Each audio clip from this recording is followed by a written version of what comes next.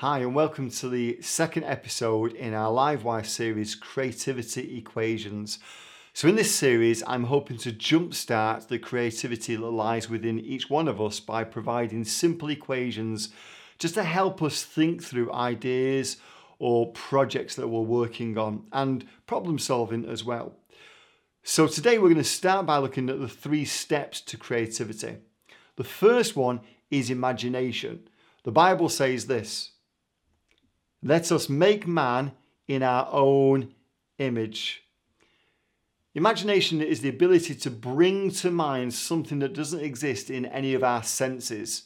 It's a step on from memory. With memory, we remember things that we've experienced before, but the only benefit of memory is the ability to do the same thing, but execute it better. Imagination brings new ideas. Imagination brings things that don't exist into reality. At least they could if they go through the other 2 steps. The second step is inclination. Inclination is the tendency or the urge or the passion to make that thing that's in the imagination actually happen. So the Bible goes on to continue and says this: so God created mankind in his own image. He had the imagination and then he had the inclination to make it happen. You see, imagination on its own doesn't help anybody. You can be creative in the sense of you can imagine things, you can fantasize, but it doesn't really help anybody do anything. It doesn't really serve any purpose, just lying on your bed being imaginative. Children are imaginative. As adults, we need to mature and have the inclination to make these things happen. Or as the writer Seth Godin once said, I hope we can agree that there's a moral obligation to be honest, to treat people with dignity and respect, and to help those in need. I wonder if there is a moral obligation to start. I believe there is.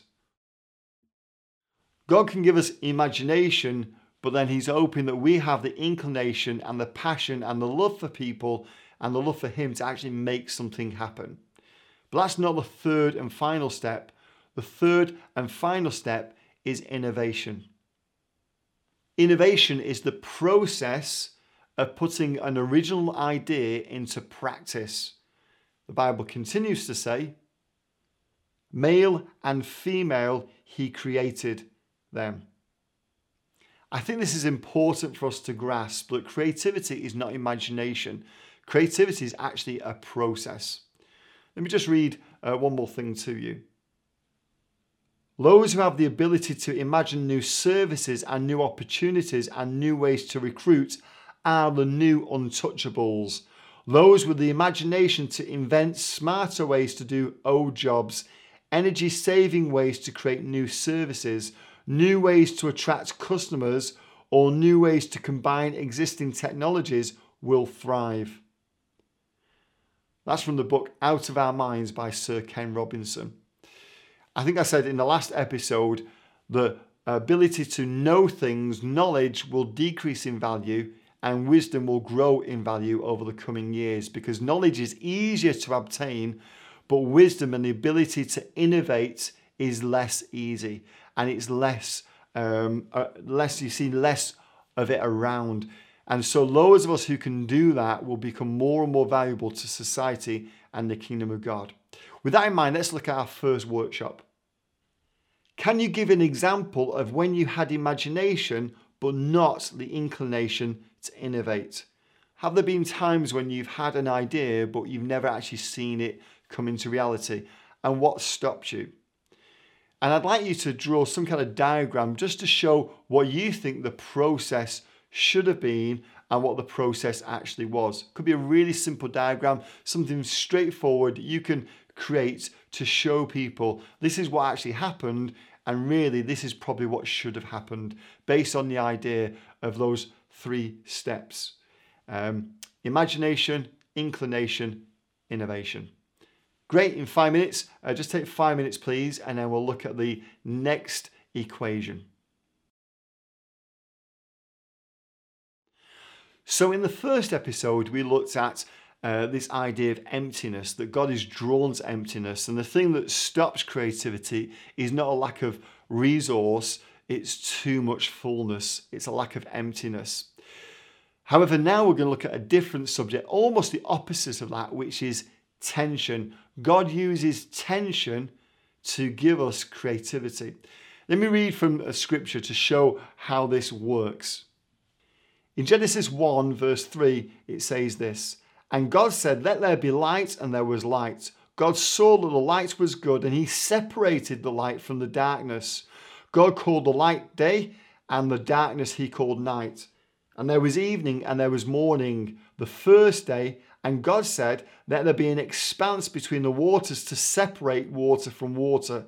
So God made the expanse and separated the water under the expanse from the water above it. And it was so. God called the expanse sky, and there was evening and there was morning, the second day. And God said, let the water under the sky be gathered to one place, and let dry ground appear. God called the dry ground land, and the gathered waters he called seas. And God saw that it was good." So the word tension really means to be stretched tight. And in this passage of scripture, when it talks about the expanse, the King James Version talks about a firmament, this idea of a firm support. In other words, God stretched things apart, and it created this third place, if you like, this third state of being. He stretched things and created a third thing. And we're going to look at what that looks like as we think about tension. The fact is, though, that we don't like tension in our lives, do we? In fact, there are sometimes times when we think that tension is the opposite of what God wants to do. But I want to challenge that, and I'm going to read something from one of my books just to really help us understand, I think, the misunderstanding we have about peace and tension. So let me read to you from Peace, which is a mini chapter in The Seed and the Cloud. A few years ago, I was trying to help a couple of colleagues deal with the disappointments that one had with the leadership style of the other. We walked into a very small office that just about fit the three of us, and the leader brought out his guitar. He desperately wanted to start with worship because, in my opinion, he desperately wanted to delay the conversation. I stopped the impromptu singing session as I could see his team member was simply just too frustrated and first needed to talk. I was, of course, blamed by the leader for stifling the Holy Spirit. We must understand that there is a distinct difference between being at rest with God about a decision and no longer feeling a battle in our emotions. Life will become more peaceful when we fail to pursue a godly course of action and disengage with difficult people.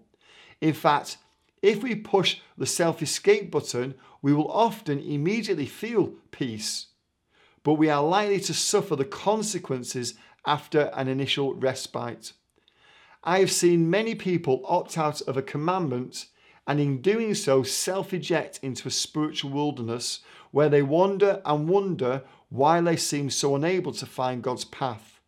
They misinterpreted the instant relief that comes to all humans when we relinquish a responsibility with the supernatural peace that comes from the divine. And it's a problem. Why? Because misdirection comes when we seek peace above purpose.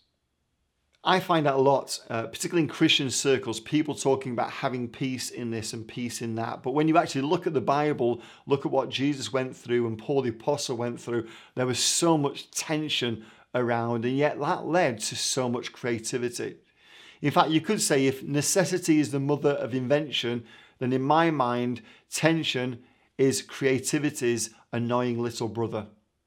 I found that tension can be a wonderful thing, and it's helped me be creative in many ways. Let me look at the first of them. Tension creates understanding. I was once given a picture. What I mean by that is somebody once said, I have this idea in my imagination of how God's going to use you in the future. And they said it's a bit like a washing line. You know, if you have a washing line tied to one pole, it just falls on the floor and can't be used for anything. But a washing line needs to be stretched and tensed between two poles. And when it's stretched between two poles, a washing line is purposeful and useful, and you can hang washing on it. And they said to me, I believe that God will stretch you between two separate forces, and in that way, you're going to be useful to the kingdom.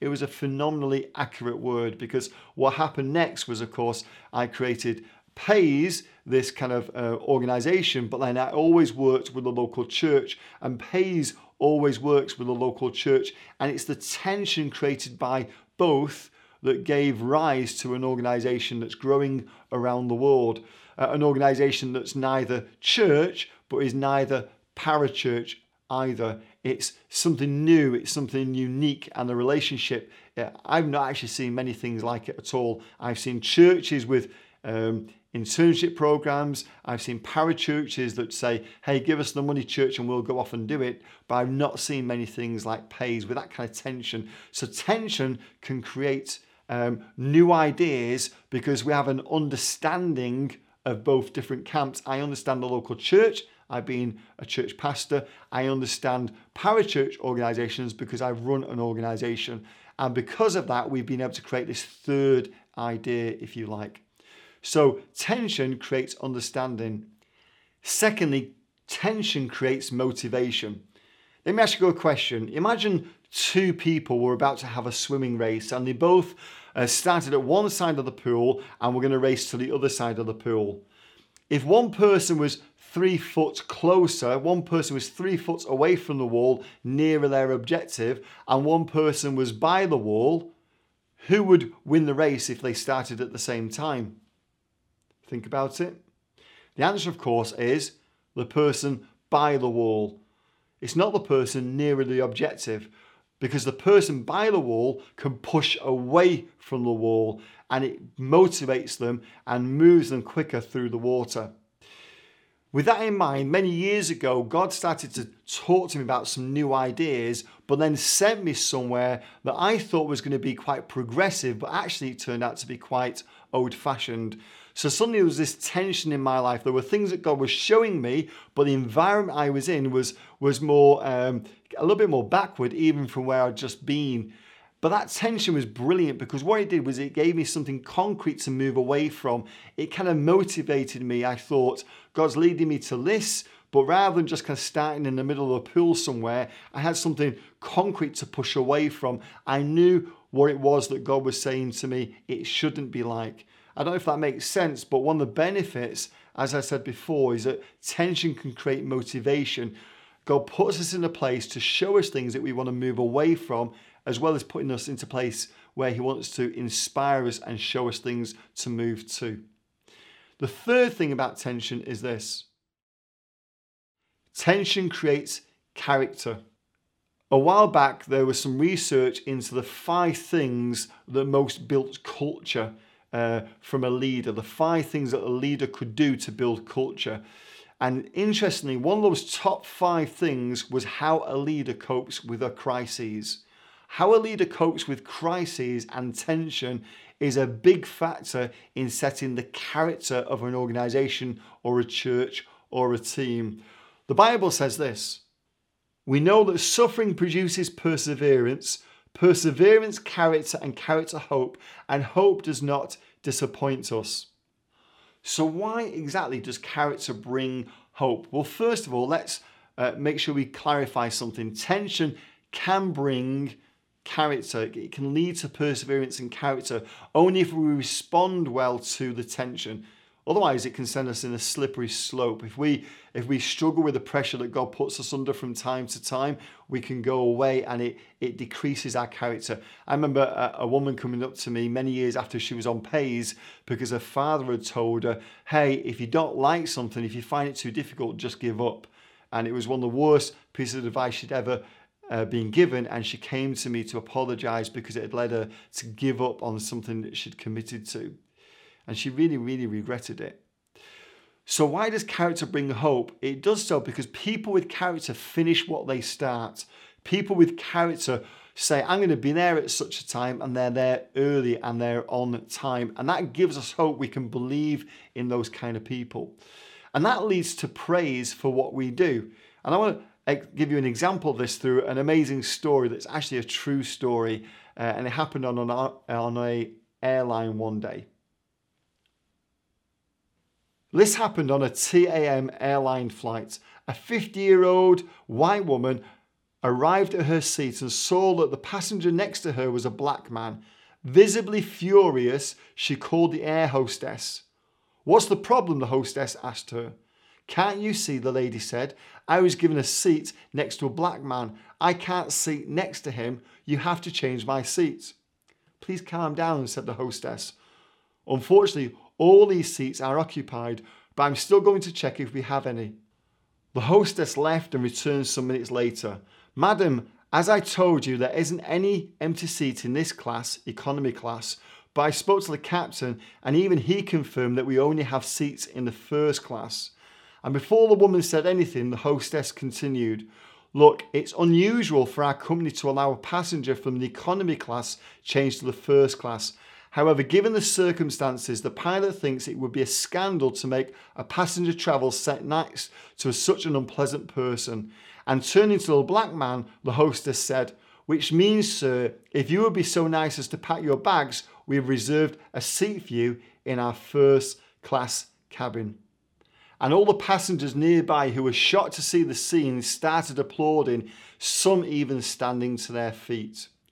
You see, sometimes when there's tension, we run from it, but actually tension can lead to character. And when we deal with things well, when we're under pressure, often it can lead to praise and people getting on board with who we are and what we're attempting to do. So I would encourage you, do not see creativity as a tool to dispel tension. Instead, see tension as a tool to dispel the status quo. With that in mind, let's look at our next workshop. First, I'm going to show you a short video that is very simple, but I quite enjoyed. Listen to everything that this gentleman says in this short clip. I'm used to thinking of the TED audience as a wonderful collection of some of the most effective, intelligent, intellectual, savvy, worldly, and innovative people in the world, and I think that's true. However, I also have reason to believe that many, if not most of you, are actually tying your shoes incorrectly. Now, I know that seems ludicrous. I know that seems ludicrous, and believe me, I lived the same sad life until about 3 years ago. And what happened to me was I bought what was for me a very expensive pair of shoes, but those shoes came with round nylon laces, and I couldn't keep them tied. So I went back to the store and said to the owner, "I love the shoes, but I hate the laces." He took a look and said, "Oh, you're tying them wrong." Now, up until that moment, I would have thought that by age 50, one of the life skills that I had really nailed was tying my shoes. But not so. Let me demonstrate. This is the way that most of us were taught to tie our shoes. Now, as it turns out, thank you. Wait, there's more. As it turns out, there's a strong form and a weak form of this knot. And we were taught to tie the weak form, and here's how to tell. If you pull the strands at the base of the knot, you can see that the bow will orient itself down the long axis of the shoe. That's the weak form of the knot, but not to worry. If we start over and simply go the other direction around the bow, we get this, the strong form of the knot, and if you pull the cords under the knot, you will see that the bow orients itself along the transverse axis of the shoe. This is a stronger knot. It will come untied less often. It will let you down less, and not only that, it looks better. We're going to do this one more time. Start as usual. Go the other way around the loop. This is a little hard for children, but I think you can handle it. Pull the knot. There it is, the strong form of the shoe knot. Now, in keeping with today's theme, I'd like to point out, and something you already know, that sometimes a small advantage someplace in life can yield tremendous results someplace else. Live long and prosper. I don't know if you noticed what he said there, but he said this: We tie our shoes this way, even though it's not the best way, because when we were younger, we were told this is the easiest way of doing it.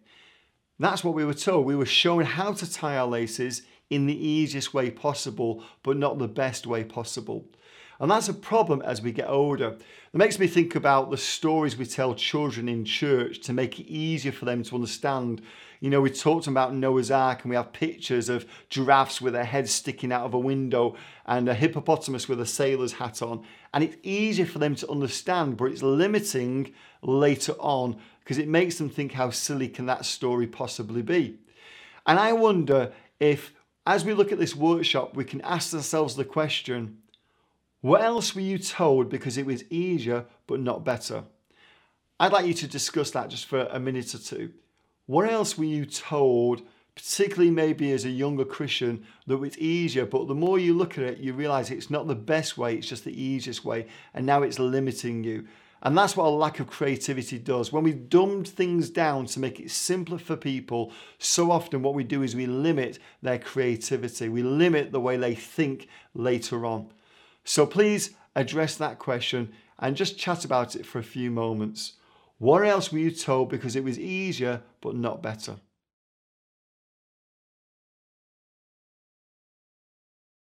You know, I'd be interested to know what you came up with there. But for now, let's look at our third section and final section to this Live Wire episode. Let's look at the actual equation, and let's start by reading another Bible verse. Jesus said, I have told you these things so that in me you will have peace. In this world you will have trouble. I don't know if you notice the tension there. In me you're going to have peace, but in this world you're going to have trouble. And why are we going to have trouble? Because of the peace we have in Jesus. So there's a tension there that Jesus is setting up because he knows it's going to lead to something. Now the word there for trouble is the Greek word thripsis, which means putting a lot of pressure on that which is free and unfettered.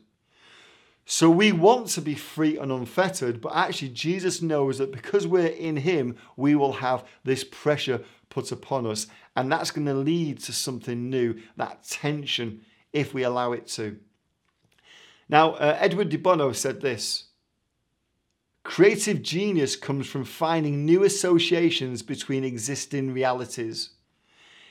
In other words, when there's tension, when there are things that seem to be opposite or opposing or similar but not connected, if you can see the principle that connects things, that will lead you to be creative, that will lead to wisdom. I love that thought because I like coming up with principles. So what can we learn about this? How do we use tension to our advantage? Well, let me put up the equation for this episode. Let me explain this equation to you. Creativity is seen when we add the force of tension to our purpose. So purpose plus the force of tension equals creativity. So in the last episode, we looked at emptiness and we came up with an equation where we have a plan, we take away the main way we would normally do that, we fill the gaps with new ideas that we wouldn't normally think of, we put that default idea back in, but now we have new ideas that we're forced or we've been forced to think of. In this particular equation, we do the opposite. Instead of taking something out, we imagine a problem we don't have and see what ideas that we come up with to face that problem. Then we take that problem away and now we've got some new ideas that we didn't previously have. I do this quite often when I'm planning something. I think of potential problems, I imagine problems, and it gives me ideas I wouldn't have normally come up with. So with that in mind, let's look at our workshop. Please think about an area of your work that requires creativity. Then look at your worksheet. If the first pole is your vision, imagine the second pole is something that would pull away from it. It must be something you bring to mind that is not present to your senses. On the washing line, put any idea you now want to include because of that tension. Then add these to your present ideas. So you have the pole that is your vision, and then you have the other pole, which is a problem works against it. Just imagine that. What would you do to get around that problem? And see if that gives you some ideas that you wouldn't normally have had. Take that problem away and put those ideas on the washing line. Simple example just to help you be a little bit more creative by jump-starting what's already in you. Hopefully this has been helpful. In the next episode, we're going to look at our third and final creativity equations. These equations are so simple. They're simply here to get our juices flowing. Hopefully it's helpful to you. Thanks for listening. Goodbye.